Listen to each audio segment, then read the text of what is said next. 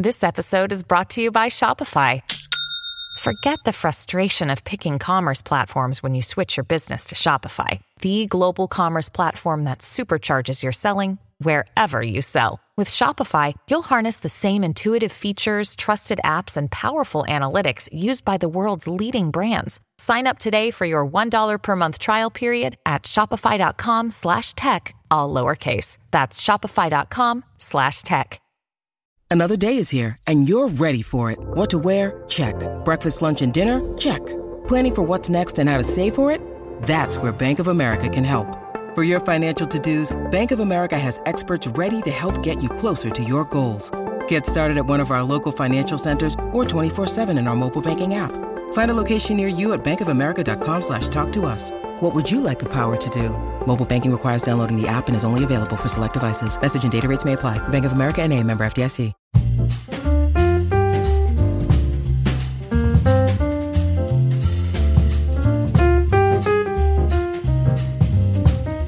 Hi, I'm Bobby, and I'm your friend who knows just a little bit too much about pop culture. Welcome to your weekly meeting of Pop Culture Fanatics Anonymous. In the 90s, there was one studio that seemed to have an unassuming dominance on the Saturday morning cartoon space, and that's Warner Brothers. And honestly, it's not all that shocking. I mean, come on, it's Warner Brothers, the studio responsible for the Looney Tunes. However, I'm talking about the run of shows like Tiny Toons, Pinky and the Brain, Freakazoid, and my personal favorite from this lineup, the Animaniacs. These cartoons were fun, zany, and oftentimes a lot smarter than we remember. But just as iconic as the animation and the comedy were the iconic songs. From Wacko singing the US Capitals to Yakko singing the countries of the world to Dot singing about how just darn cute she was, these shows were responsible for providing some pretty memorable music moments. These shows were animation gold for the 1990s, and we're going to take an animating and totally insane walk down memory lane. For any new listeners, this is part 3 in a month-long series on the Saturday morning cartoon. So check out episode 1 on the history of the Saturday morning cartoon and episode 2 on the history of superhero Saturday morning cartoons, including X-Men the Animated Series, after you listen to this episode. Only after. So if all that sounds good to you, let's get started.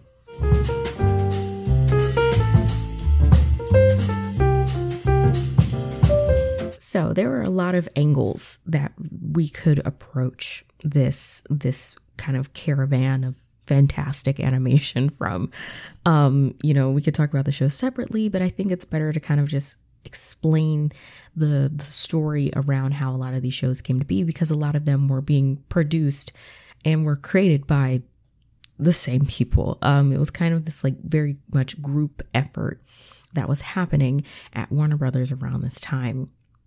So one thing to note, one thing to be aware of is that by the time these shows were beginning to pick up in production or were being pitched or the ideas were beginning to brew for them, the Saturday morning cartoon as an institution of television was beginning to wane. I touch on it a little bit in episode 1, kind of as I go chronologically in the history of the Saturday morning cartoon, but essentially the late 80s, early 90s was kind of the beginning of the end for the Saturday morning cartoon. There were a host of factors that had to do with that. So you had a lot more government oversight. So there were a lot more parent groups that were lobbying to, government officials about Saturday morning cartoons and the effect of advertising around this time. I talk about it in every single episode, where a lot of these shows were just kind of vehicles for consumption, selling toys, selling cereal, whatever.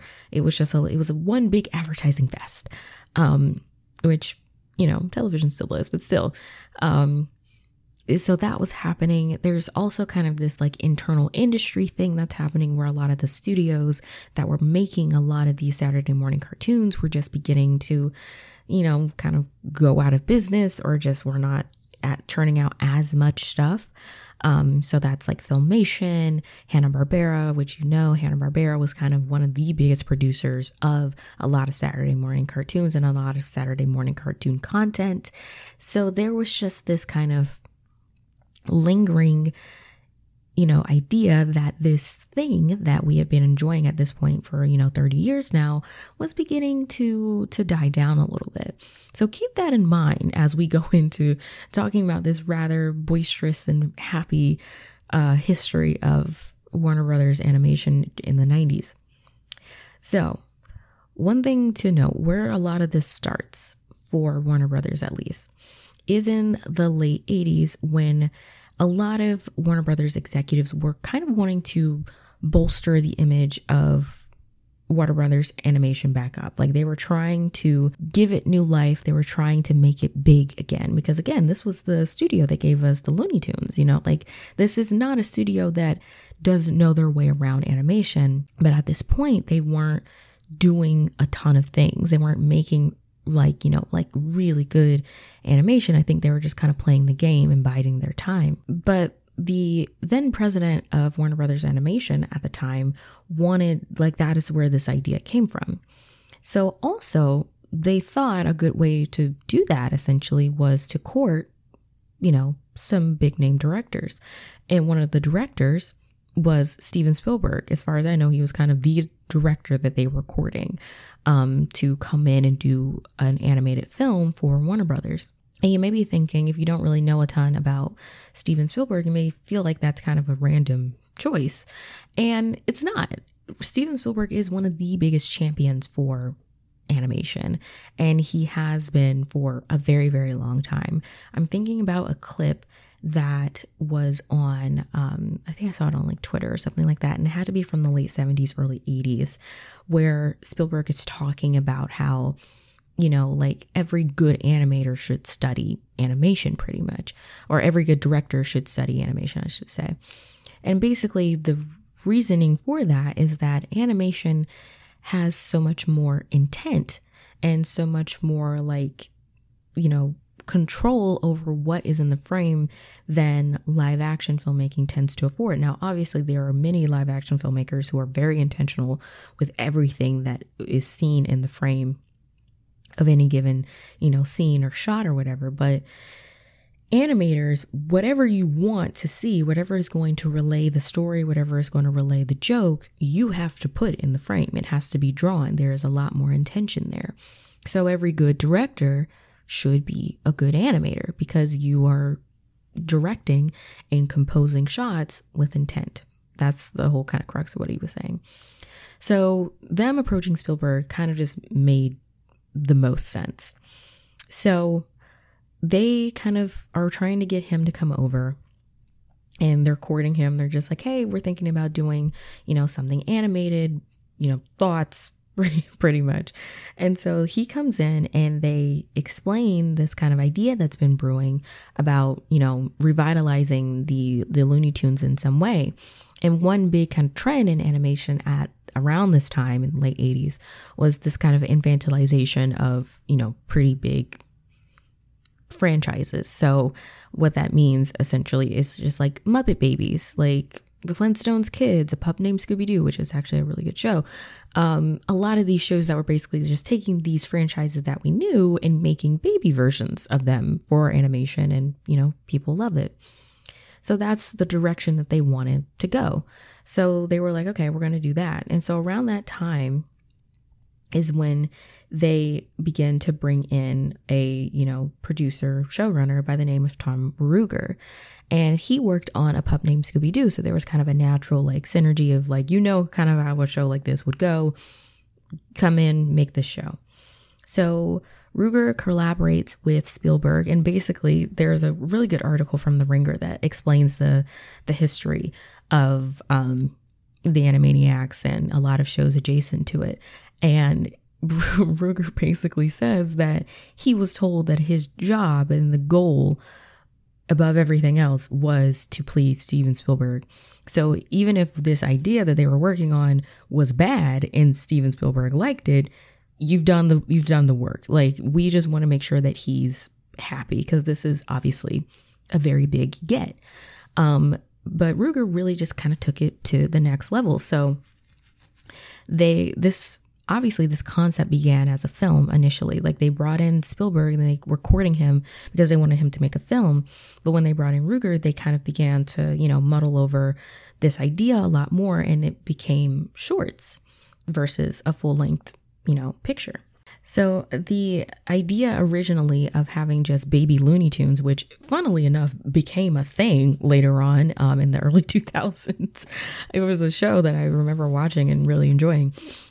They basically kind of nixed the idea of doing the Looney Tunes directly and opted to do kind of this like offshoot of the Looney Tunes. So you have characters that look like Bugs and Daffy, but they're not really Bugs and Daffy. And Bugs does appear as a teacher in Tiny Toons, so there's that connection. But basically that was because of Spielberg. He didn't want to kind of just, and he basically said like he didn't want to work on characters that had been created by animation giants like Chuck Jones and Friz Freleng. And I think it was probably because like he had in the back of his mind, like if the show, or this idea doesn't work out, I don't want to have the guilt of besmirching the legacy of these characters. So they opted to create new characters. And so then the show gets turned into shorts. And shorts for animation, weirdly enough, at this time, it wasn't something that television was doing. Like television was essentially doing kind of 2 11-minute segments at a time, which was something that was increasingly popular. But going back to the kind of the roots of animation and doing shorts again was something that was very intriguing, and apparently Spielberg was kind of all for it. So Tiny Toons is born. This idea that I'm talking about becomes Tiny Toons Adventures, and it is a massive hit. People love Tiny Toons. And so it accrues some Emmys. It accrues like a Primetime Emmy nomination, which is a big deal.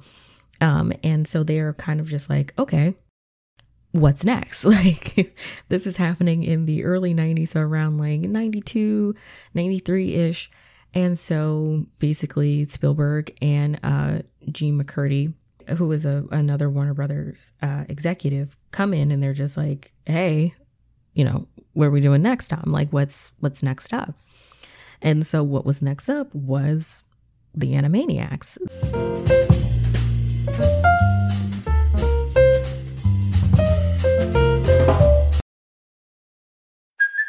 Hey, it's Kaylee Cuoco for Priceline. Ready to go to your happy place for a happy price? Well, why didn't you say so? Just download the Priceline app right now and save up to 60% on hotels. So whether it's Cousin Kevin's Kazoo Concert in Kansas City, go Kevin, or Becky's Bachelorette Bash in Bermuda, you never have to miss a trip ever again. So download the Priceline app today. Your savings are waiting. Go to your happy place for a happy price. Go to your happy price, Priceline. When you need mealtime inspiration, it's worth shopping Kroger, where you'll find over 30,000 mouth-watering choices that excite your inner foodie. And no matter what tasty choice you make, you'll enjoy our everyday low prices, plus extra ways to save, like digital coupons worth over $600 each week. You can also save up to $1 off per gallon at the pump with fuel points. More savings and more inspiring flavors make shopping Kroger worth it every time. Kroger, fresh for everyone. Fuel restrictions apply. So what was next up was the Animaniacs. And the one thing that Spielberg wanted, like he wanted this next thing to kind of have a marquee name. That was what he said. He was like, we want something that people recognize to kind of guide this show. And so Tom Ruegger is kind of like, okay, how do I do that? Like, what is that going to be? And so he said that he was walking around on the Warner Brothers lot, and he said he had a quote cartoon epiphany, and he's like, the marquee name is going to be Warner Brothers. So that is where the concepts of the show began. He was like, we're going to do a show about the Warner Brothers, but not the human Warner Brothers. We're going to have these Warner siblings that are wreaking havoc on the WB lot, and they live in a water tower because they were created in the 30s and they were too crazy and they were locked away in this water tower, and they're now being like let loose. And that is going to be our marquee name. And the Warner Brothers in this case are Yakko, Wakko, and Dot. So you have Yakko and Wacko, who are the Warner Brothers. You may be wondering, where does the name Dot come from? So when you often see Warner Brothers referred to, especially written, you don't see Warner Brothers being written out. You tend to see it abbreviated. So what is the abbreviation of brothers? It's bros with a dot. So you have the Warner Brothers and Dot. That is where their names come from. And I thought that was the coolest thing in the world. Anyways, so you have the Warner Brothers and the Warner sister, who are a trio of things. I don't really know what to call them. They're like dogs. They're like cats, kind of. And they even have a song basically like singing about like, what are we? We don't know. And it's a really funny thing because no one really knows what they are. But these characters were actually birthed from a student film that Tom Ruegger did when he was at Dartmouth. And it was a film called The Premiere of Platypus Duck. So originally, Yakko, Wacko, and Dot were platypuses. And so then they changed the look of them to, fit this new concept and this new idea. And actually, the siblings were partially inspired by Ruegger's own children, which is actually like really cool. And I think a through line of a lot of these shows is that they were very kind of homegrown and personal. Like everything that was, put into the intention of these characters felt really personal and felt really just kind of, natural, I guess. Like it was a lot of care and attention were put into these characters. So the Animaniacs kind of has this shell of an idea. You've got the idea, you've got the characters.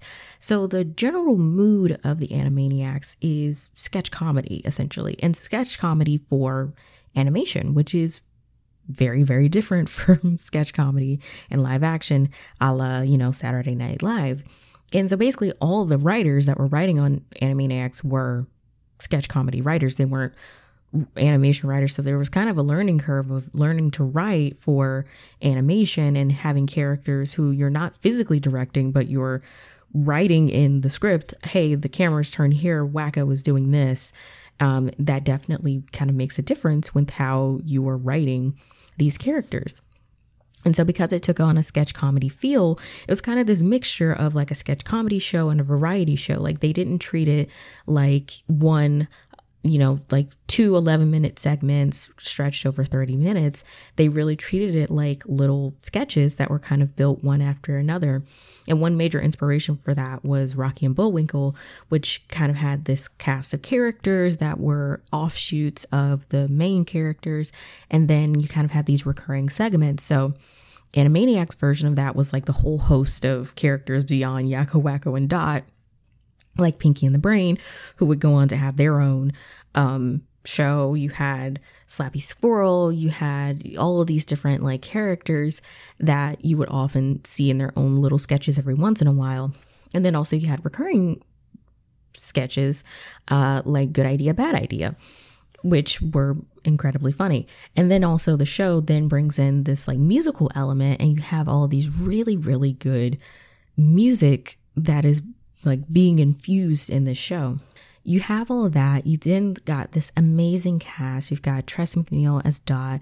You've got Jess Harnell as Wacko. You have Rob Paulsen as Yakko. Like you have these people who have so much like talent. Like there was just so much talent that was brewing at this time at Warner Brothers, whether it was the voicing, whether it was the animation, whether it was the writing, the direct, like the show running, like everyone is kind of operating on all cylinders go, and it's fun.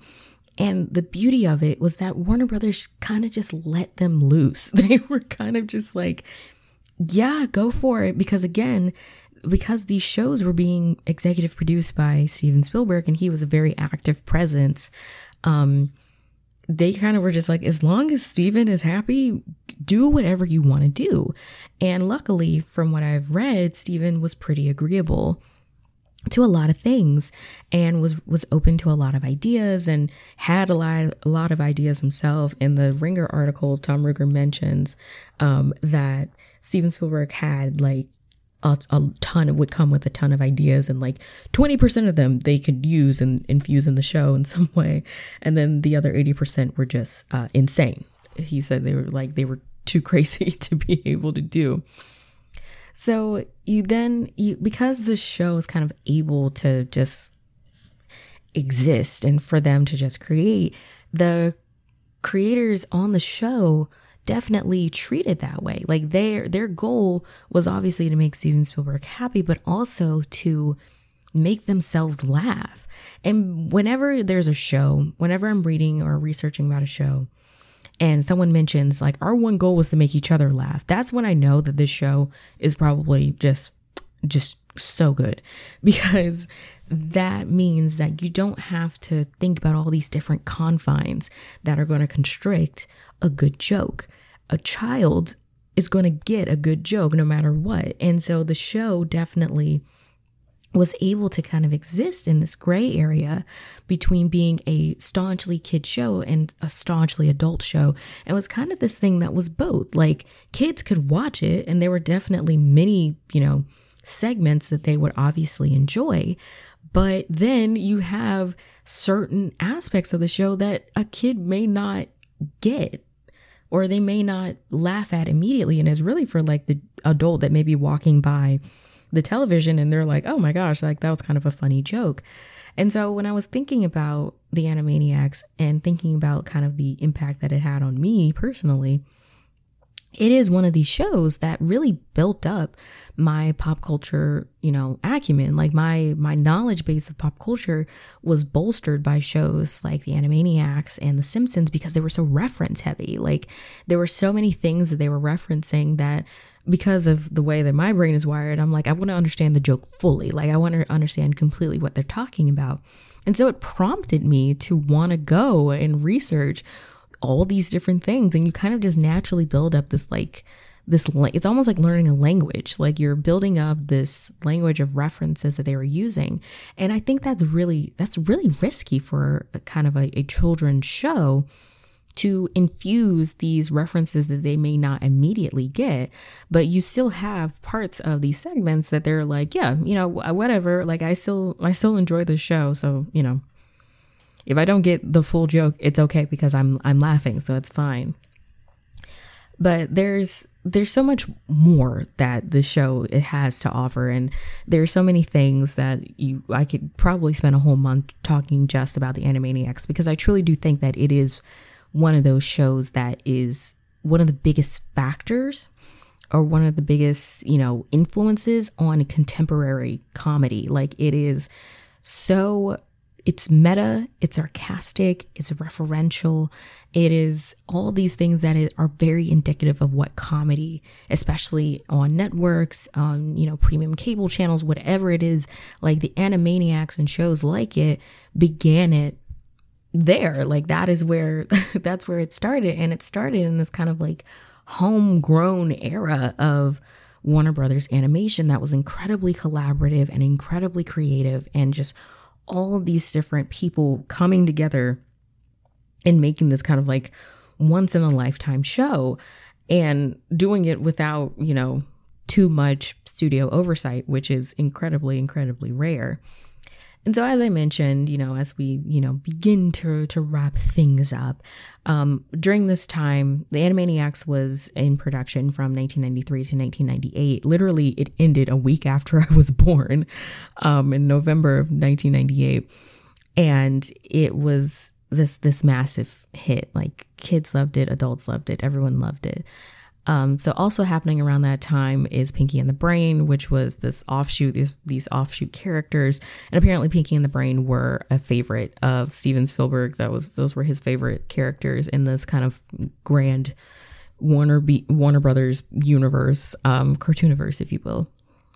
And they were based off of two animators who worked with Tom Ruegger at Warner Brothers, and they were like, I think they like had the same office, and one was very much looked like Pinky and one very much looked like Brain, and they kind of had a similar dynamic where one was a little bit more quiet and the other one was kind of a little bit more boisterous and loud. And I think it was Bruce Timm, who was working on Batman the Animated Series, who would do like caricatures of people in the office and in the studio, and he did a caricature of these two animators. And so then Tom Ruegger kind of saw that caricature and was just like, oh, like there's a character here, and morphed it into a more cartoony look. And then you have Pinky and the Brain. And Pinky and the Brain is, weirdly enough, it feels like one of their first attempts at like a genre forward show, because Pinky and the Brain was essentially kind of a sketch premise in that the joke every single time is going to be Pinky or Brain wants to take over the world, and how is Pinky going to somehow foil that plan, or how's that plan going to go wrong in some way. That it's like genre forward in that it's kind of like it's action packed for as much as two lab rats essentially plotting to take over the world can be. It kind of had more of a narrative focus versus like a joke focus, like Animaniacs did. Like Animaniacs didn't have a ton of like overarching narratives. It was really kind of contained into each little sketch. But Pinky and the Brain kind of wasn't that. And then you get a show like Freakazoid, which is incredibly genre forward in it being a superhero show, which is a little bit, longer form, not really a sketch, but more of like, going back to the 2 11-minute segments stretched over 30 minutes thing. So you have all these shows that are happening one right after another, and you can just tell that the people making it are having a really fun time, like they're just having a good time making it. You can tell that the studio is happy with it. You can tell that the people watching it are happy with it. Like it's this happy time that's happening at Warner Brothers. And it's crazy that it came at what was essentially the last years of the Saturday morning cartoon. Like the Saturday morning cartoon kind of went out with a bang with this lineup of shows that were not only, like brilliantly animated, and they looked great and were funny visually speaking, but also the writing was just so razor sharp and smart. And I go back and watch like clips from the Animaniacs and laugh as hard as I would if I was like 5 years old watching it. Like the show just has this natural progression that as you get older, it doesn't ever really get old, and that is rare for shows from this era. And that is incredibly rare. But you could just tell that something special was happening at Warner Brothers around this time. And it was just a really cool thing to see. And it's a cool thing to study. And you can tell the people that were a part of it still to this day love it and love talking about it and love sharing stories. I know like Rob Paulson and Tom Ruegger, like and a writer by the name of Paul Rugg, they do a lot of like the con circuit and talk about the show and talk about different stories and everything about and concepts that came to be. And it's just this really like special thing. And I think they hold it in that regard as being truly, truly special.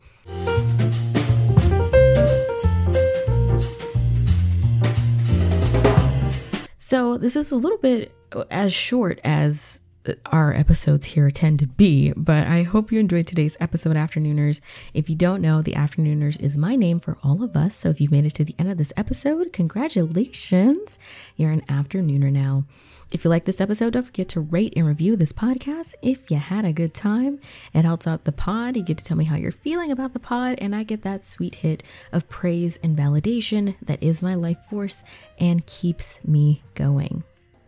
If you want to know where else to find me on the internet, you can find me at The Afternoon Special on TikTok or Instagram, or over on Twitter at Hi, I'm Bobby, HIIMBOBBI. And if you're thinking, Bobby, I need to go and binge pretty much all of the original Animaniacs, so I'm not going to remember all of that. Bestie, I get it, and I am right behind you. So I put all of that information in the description down below just for you. You're welcome. I hope you enjoyed this week's chat and that you will join me again next week for another pop culture deep dive. Later days, friends. Hi, just checking in and seeing if you might want to step away from the noise of the world for just a moment and connect back to you. If so, join me on my podcast, Letting It Settle with Michael Gallion, where we'll explore mindfulness, self-love, and personal growth as I share practical insights and tools to hopefully help inspire you to start to take charge of your mental and emotional well-being. Search for Letting It Settle with Michael Gallion on Spotify, Apple Podcasts, or wherever you're listening now. I'm Carlos King, one of the most sought-after executive producers in reality television. I am thrilled to announce Reality with the King, where we'll discuss all things reality TV. I have interviewed everyone from Nene Leakes, Teresa Giudice, and Kenya Moore. Each episode, we will rehash shocking betrayals, honey. Yes! Hilarious shade and all the drama. Reality with the King podcast is available wherever you get your podcasts.